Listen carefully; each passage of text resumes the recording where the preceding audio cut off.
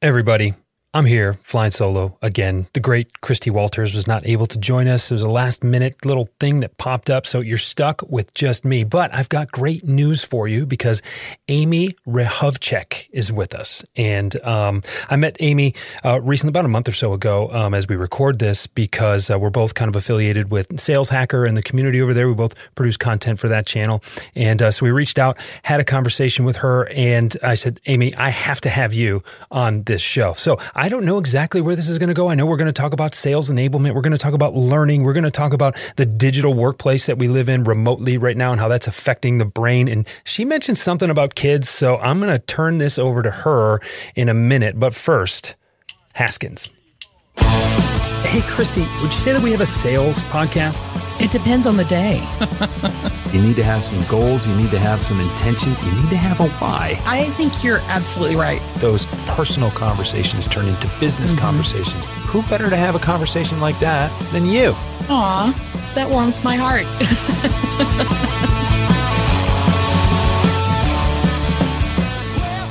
And we're back. Amy, I'm cutting right to it. We got a lot to talk about today. Oh, love it. You are a sales enablement professional. You've been working in enablement now, building out teams. We've had a little bit of discussion here offline. We had great talk in the green room, by the way. If you guys haven't gone and signed up to listen to those green room discussions where seemingly innocent questions turn into great conversations, go check that out. Go to thewhyandtheby.com/PAX and you can sign up for our green room playlist there. But Amy, where do you want to start? I buy, Jeff. Wait, I need to sign up for the green room. My goodness gracious. I forgot about the way that we met. Guys, Jeff is not giving himself enough credit. I found an article that he wrote for Sales Hacker that had the word multi-threading in it. And like, I'm a special type of crazy that like I have alerts, Google alerts set up for this word because for a couple of key reasons. And I think, Jeff, the initial, the message was like, how did you get to this word? Like, please tell me everything. And it was actually a great story, but yeah, multi-threading. Jeff had like the only one on Sales Hacker talking about it. It was amazing. Amazing. I had to meet this person. Had to. Well, thank you. That turned into a conversation. That turned into another conversation. That turned into this conversation. So, how did you kind of arrive at sales enablement? Now, that's something that now I believe sales enablement is important. I also believe that trending hashtags are dangerous. So, how do you balance the two? What does a trending hashtag have to do with sales enablement? Well, it just seems to be one of them, right? One of them. Okay. Yeah. So, what was the first part of the question? Well, I believe that sales enablement is important. Oh, how did I get there? Yeah, how did you get there? How do you arrive, and how do you determine what's important when it comes to sales enablement and not? I'll ask the question better. How do you determine what's important and not get caught up in just the flurry of people who are tagging it because they think they know what it means when they don't really? Yeah. Oh my gosh, what a great question. So, an important place to start, and that is that sales enablement, technically speaking, is very new. Really only like 5-6 years old, which means that there's no standards yet. Right. And so even with like interviews or with another sales enablement professional, I still start the meeting with, what does sales enablement mean to you? For me, it's a very different and specific thing, but I also know that my version is not the norm in that I think more often than not, people are looking for just like a sexy rebrand of like the same old sales trainer. And that's just not what it is. But that's okay. And I'm cool with, everybody taking their time to get there. But for now, I'm always and going to continue starting with, what does sales enablement mean to you? And then here's my definition, just so we can have that baseline. How did I get to it? So I have ADHD. I wasn't diagnosed with it until in my mid-20s, which is not uncommon for girls. And for women, contrary to popular belief, ADHD is not a focus disorder. It's a mood disorder. And the idea, it's like you're hypersensitive, really. And what happens is your feelings come at you or whatever, and you get hit with them, and they are a lot stronger, really, than what most people experience. And so the same goes with all senses, sound, light, whatever. And so but in college, right, is when it really started, I had been trying to hack better ways to learn for years. And I wish I had like altruistic intent, like in college, like all I wanted to do was, spend less time studying so I could spend more time having fun. So let's be serious about that. Right. But I read somewhere that like your sense that is most closely tied to memory is your sense of smell. And so at the time, I'm probably dating myself, but Victoria's Secrets had these like body sprays, and there were a shit ton of them. Like you'd go into a teenager's room and they're covered the dresser. It was all the rage. And so I had a lot of them. And so I would take a smell, like app, whatever, and assign it to a class every semester. And when I would go to the library or when I would study that class, I would douse everything in that scent. And then when I would walk in for the test, I would do the same. And so now times that by, 15 years, I've never stopped. I knew, now back to the sales enablement, and mind you, I used all this while selling, right? How do I control the other factors to get people to change their behavior, to make better decisions, to try things that are scary, So all of it all is connected. But at the same time, I knew that I did not want to be a sales manager. I knew it from very early on. Mm-hmm. And that's a really hard thing to come to terms with, because what do you do with 10 plus years of experience? Like, what do you do? Right. And so what I did is I went through my resume. I encourage people to do this all the time, actually. So I'm glad that we're covering it. And I went bullet by bullet, and I put each bullet into one of three categories, right? Loved it, hated it, indifferent. Mm-hmm. And when I teach people how to do this, I encourage them to keep the three categories like even as much as possible, right? So you have to make these decisions, right? You can't love everything. You can't despise everything. You can't be indifferent to everything. It has to be an even three. And what I realized when I came out of this, now I guess one quick caveat, when I was at my final job selling, I was at Thomson Reuters. I was an account executive in the legal sector, and I was a part of like an adjacent business unit that was responsible for court data. But we had like Westlaw had an entire like 300 people strong of account, like they had a field force. They were the primary field force for everything. And it was a great team. However, every new court data product that our team spun out, the first thing I would do is teach my friends, who were in the field and were able to understand and open opportunities, and they knew the clients.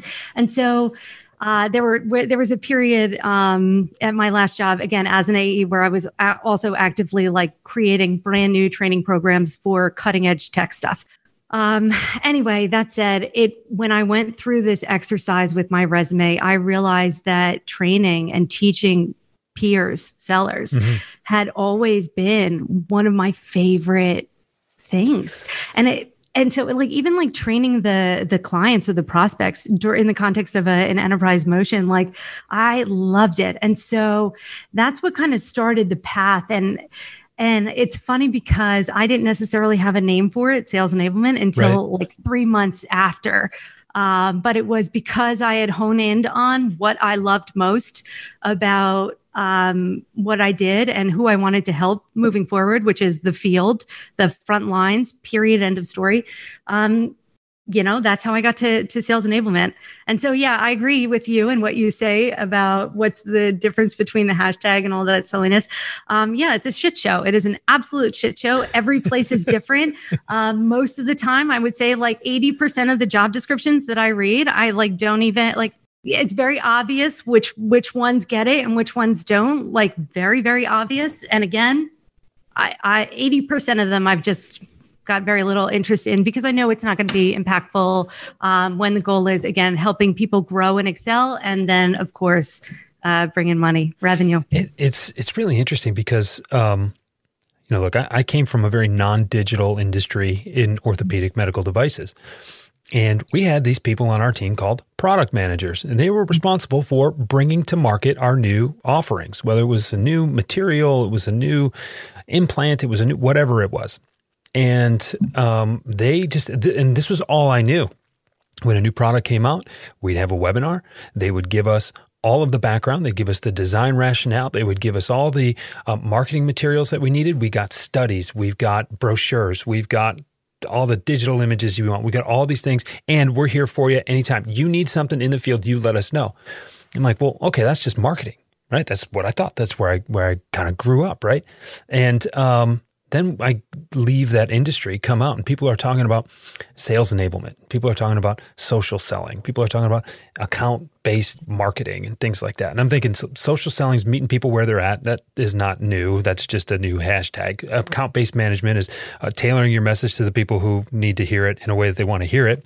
That's not new. That's just a trending hashtag. And sales enablement, wait a second. 15 years at least. And that's when I started, giving people what they need in order to go to make sales.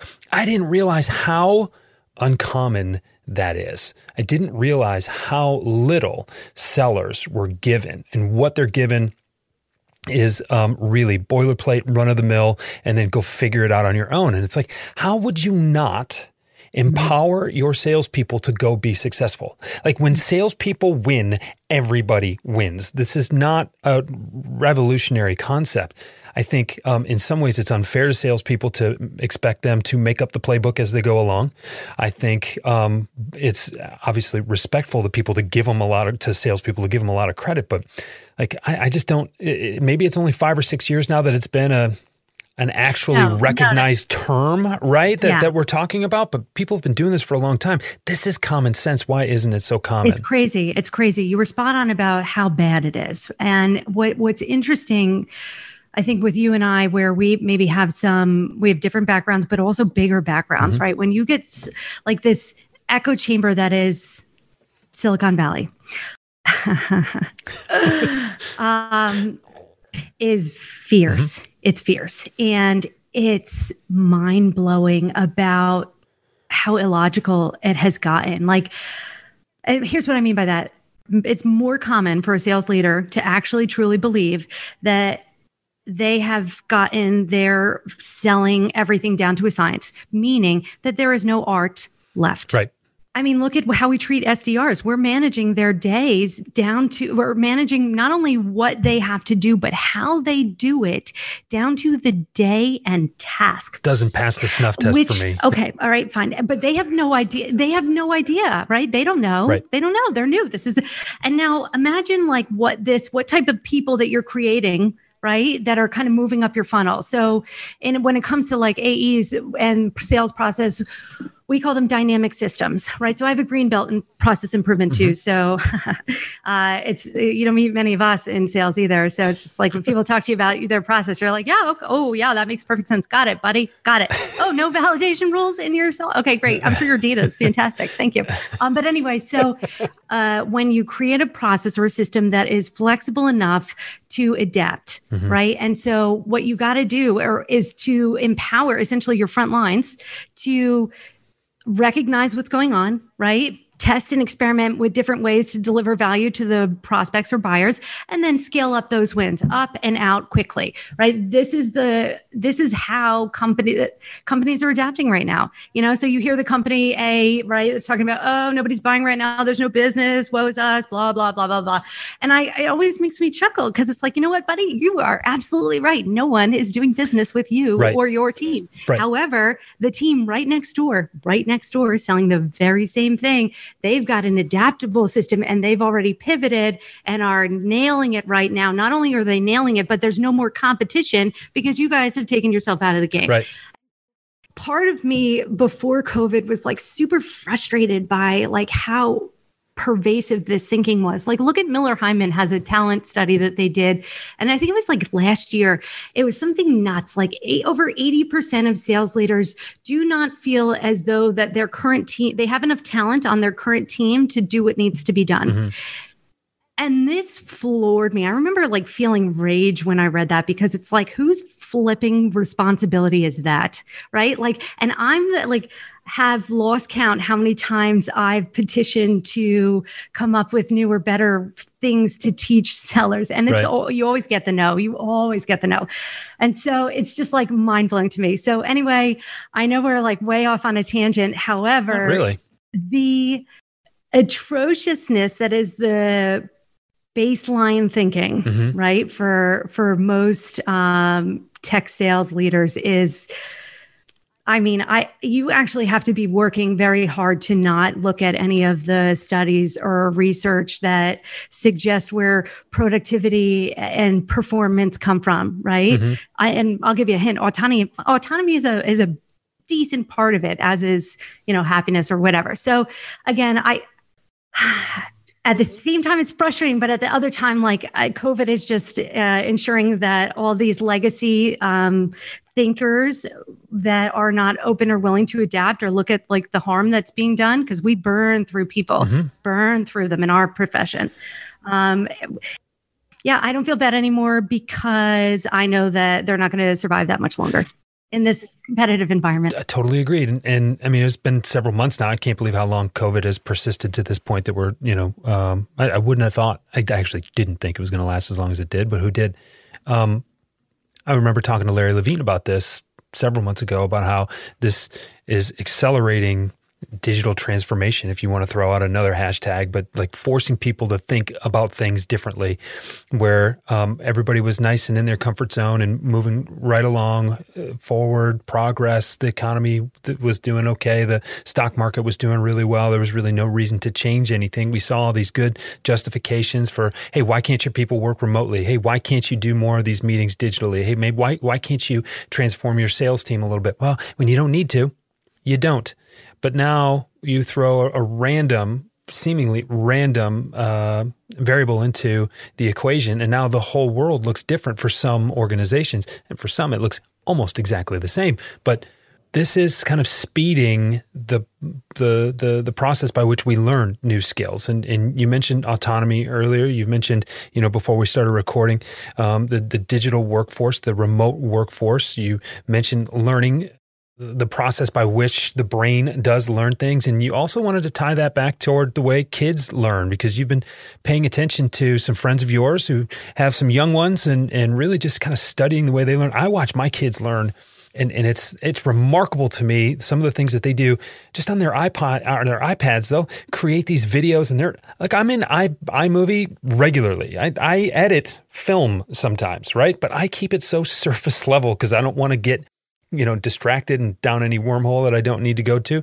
And they're adding special effects. They're doing these zoom in, it's so cool to watch their brains work and to see the digital physical representation of that. So what is this, I guess, what is our current situation here? What is that driving home for you? What is it underlining or making more indelible for you about the way people learn and about the way sales teams need to be enabled to continue to learn? Hey, we have a website for this podcast, right? What I love about it is that you get pictures and show notes and everything organized in such a way that you can actually search by your favorite episodes, by the most downloaded and most popular, by our Monday musings, by our interviews, by our what you readin' kind of podcast. So check us out at www.thewhyandthebuy.com and let us know what you think. So just a quick point of information. I agreed with 99.9% of every word that came out of your mouth, with one exception. COVID isn't speeding the way that people learn, right? The way that people learn has always been the same. In fact, I like Stoicism and Ryan Holiday. And so it's actually here, Epictetus is what I read every morning. Or some kind of philosophy, mostly because I was raised in a very fundamental Christian household, and I want nothing to do with it. So when I can tap back into old school wisdom, that ancient feels wisdom. Yeah, whatever. So anyway, it's it never ceases to surprise me that everything that is described in these, but it's all, there's nothing new under the sun. Sure. Nothing. Okay. So there's nothing that's changed about the way that humans learn. Nothing. I think, and we'll talk about that in a second, but what's changed is that the results that we're getting, right, has changed in that we're bringing in less revenue, right? So let me slip to the salespeople side of things. And it's because of that dip in revenue. And this is a whole different topic, but I really feel like we've lost the plot on financials, basic understanding, understanding profit margins and cost and effectiveness. it's very difficult to have like a meaningful conversation with someone that just does not understand the basics of these principles. And that is a common thing in sales leaders, right? Top line revenue, no problem. We got it all figured out, but that's where it ends. Okay. So that said, now the revenue is not coming in. And so people are starting to look closer and harder at, okay, why? And that I think is what's changed. Okay. Why? Right? Why are we doing it this way? Why isn't this working? Like, okay, let me go talk to my people and have them tell me, right? We haven't done any kind of exercises like that. Talk to your sellers before you have marketing come up with a new case study. That hasn't happened in a while, right? So again, I don't think it's the speed of learning that's changed. It's how we're responding to it, and how clear and easy it is to look at our results that are suffering. That's what's motivating us. Now, there's also a part of this where not everybody is choosing to grow, right? There are plenty of people that are waiting for COVID to be done, right? And for things to go back to normal or whatever, just going to be, content, complaining about the current state. And this is across the board. And so that's cool too. I don't care, whatever, everybody to each his own, but not everybody is choosing to change. And frankly, I prefer it that way because it makes those that are, it's easier to win. It's faster to win. So again, and this is like, evolution 101, right? Now, how it relates to children. Okay, so there's some basics about learning, right? Learning really about retention, right? How much of what we're giving to someone is being retained? And this is where you can even say like KPIs, right? So think about the success metrics for most training programs. Even in the sales world, it's always about like how many people attended, how many people completed. Maybe there was a little, quiz at the end for whatever, but that's where it ends. There's no connection to how well the information is retained. And there's very little understanding of what kind of actions that are very indicative of trying to apply what they've learned versus those that are not, which is a massive difference. These are things that I often measure in like Google and G Suite, right? They've got an accessibility dashboard and I'll create, like I have a whole thing, whatever. But most people don't measure this stuff or their learning indicators. They prefer their lagging, improvement in win rate or whatever the standards are. For kids though, and schools and teachers, like they stand zero chance, like zero chance because it's so new. So even in places where you've got like incredible intent, like the teacher, right, loves and wants to do the right things for their kids, they've just never had to keep the attention of 8-year-olds digitally before. Yeah. When you don't have a physical presence there to, kind of command that attention, it's really, really difficult to do, outside of the classroom, outside of a normal classroom. The equivalent here for the leaders in this story, right? This is being put in remedial something is the equivalent of being, fired, right? For not performing. There's a big difference between someone who is putting out the effort to change and to grow and to get better and then not getting in the results versus those that apply no effort. Massive difference. We don't distinguish between those two things, right? That's a problem. And it's easy to do. The second, on the other side of it though, in order to adapt quickly right now is going to require a new way of thinking and approaching the problems at hand. And it's not a new way in the sense that, the methodology has changed, but we need to work a lot harder to challenge the conventional wisdom as sales leaders. Like way hard, way hard. Like, why are we doing it? Well, like that, how did it come to be these ways? And that's not up for debate. And the great news is that the leaders that are changing and adapting quickly obviously their people feel it, right? You're going to, those organizations are going to attract talent, obviously. Yeah. No, you feel like you're in good hands. However, the ones that don't are not going to make it for that much longer. And therefore, like, I'm delighted. I'm not going anywhere. I'm still in my, mid 30s. So like, I don't care which way you go. Like, there was a period, Jeff, where I like carried the harm. I just saw it everywhere. And that hurt me. It bothered me. I didn't want to be a part of the decisions, but I burned myself out, right? That's not a healthy long-term strategy. So don't do that either. Sure. However, I don't want to say this is it's certainly not a threat. I mean, no disrespect, but I just know about history and evolution and how, those that do not adapt will eventually die out. Keep up or get left behind, right? Yeah, I'm just excited. I know it's a hard time right now and it's hard to keep your chin up, but from where I'm sitting, great change, great disruption presents a phenomenal opportunity. Couldn't agree more.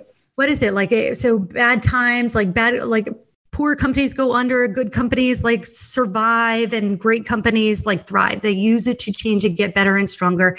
And we haven't had something like this in a long time. Mm-hmm. And it's been a joy to work with leaders that are changing and adapting and growing. And it's been a joy to feel less sad about all the harm that everybody else is doing, because I know that those days are numbered. I said this to a group of clients a couple of weeks ago. I said, when times are good, you can afford to get a little loose. You can afford to be a little sloppy with the work that you do. When times get tough, it's really important to tighten up your processes and make sure your I's are dotted, your T's are crossed. And if you can manage to be tight when others are playing loose, you will thrive. And that is true in good times, it's true in bad times, it's true in all the in-between times. If your game can just be sharper than those of than that of your competitors, you're going to succeed. You're going to dominate. Can I ask? So, Jeff, I know we're all at the end here. I want to ask one question about that, because I think that in the same way that I used lost the plot, but it's become very apparent to me that many sales leaders have lost. Like they're not good with the business financials, specifically like top line revenue, no problem. Like we got that in droves. Sure. However, but understanding the connection or the dots between cost and efficiency and profit margins.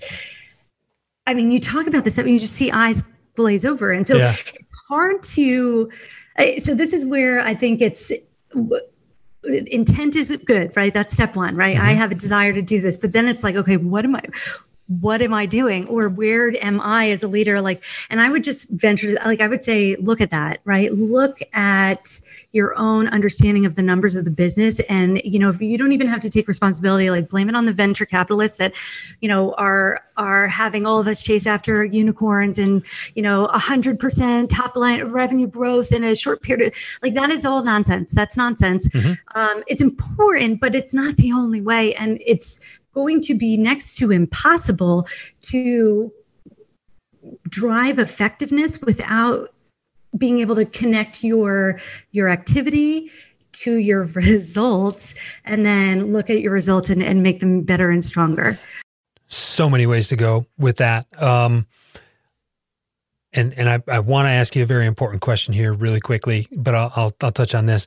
If all you're judged by is top line revenue, then that becomes your only focus and you don't need to worry about the other stuff. But for so many companies that are out there for whom top line revenue isn't as important as bottom line revenue or bottom line profit, there's a huge disconnect there. And I think that's where it gets really muddy when people who shouldn't be adopting those models end up adopting those models of just sell, prospect.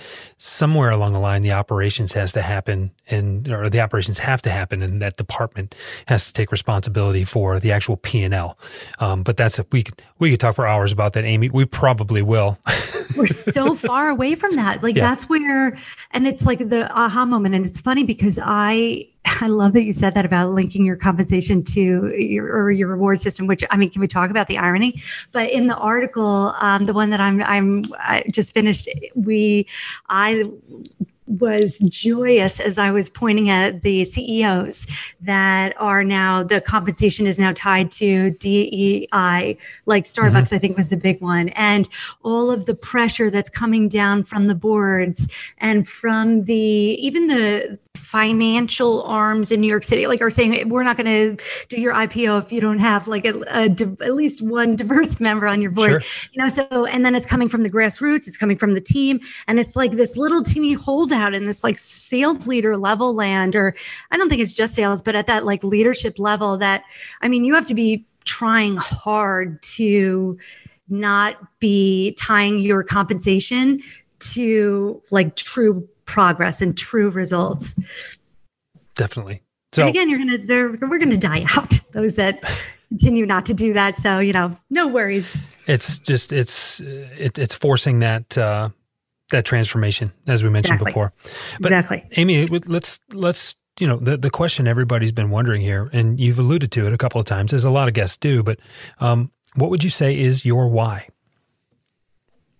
Why I wake up and go to work, or why I want to tell a story right now, or both?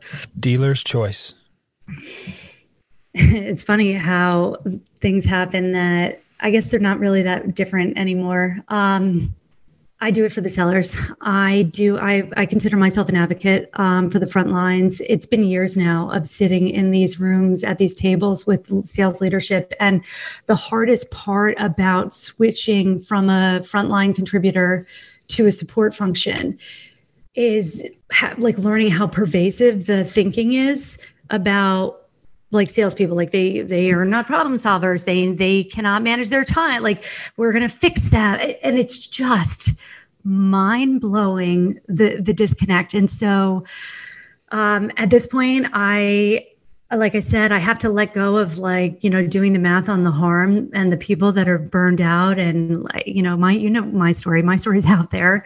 I'm speaking from experience. And so for me, I think that this is the greatest profession in the world. Can you imagine? Like, in the world, I feel so grateful to be here, to continue to be here. And it feels like a diamond. You turn into a diamond after years and years of pressure, right?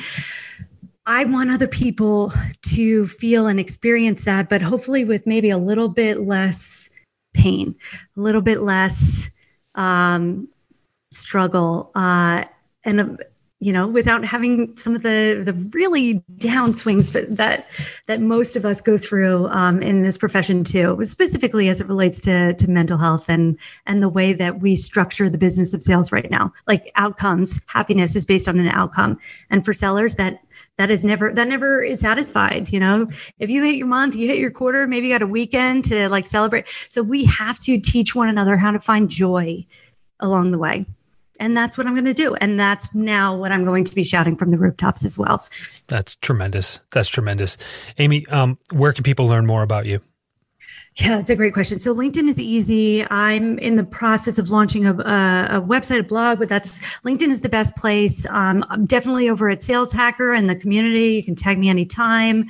And like I said, I'm delighted to help in any way. So please do not hesitate to reach out. Awesome. Everybody, you heard it. This woman's got a lot to say. She's got big thoughts. She's not afraid to tackle big concepts and stuff that really impacts the entire profession. And whether you're selling SaaS or you're, carrying a bag for, a construction company, or maybe you're just running your own business, it doesn't matter. These are things that are we're wrestling with a situation, and we're wrestling with changes in our business communities right now that we've never had to encounter before. And we've got to think really proactively about all of the elements that go into, all the variables that go into the equation. And we got to be willing to tinker and get the mix right so that we can all be successful. So Amy, thank you for being here. And I'm sure we'll be talking again very soon. And everybody listening, I don't have a partner to bounce this off of anymore. So I have to handle and not fumble this closing all by myself. Amy, Rehovchek certainly knows her why. And when you know your why, your hows and your whats get much better. We'll talk to you again real soon.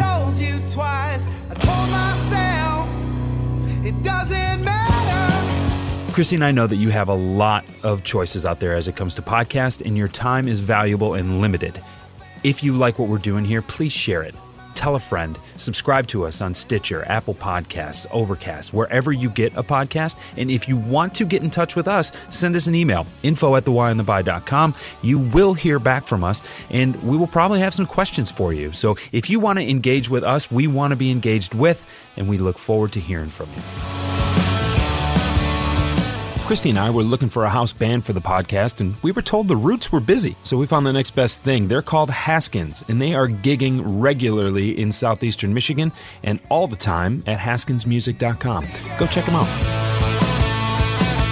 The Why and the Buy podcast is a Pod About It production. You have a great idea? Let's pod about it. Visit podaboutit.com for more information.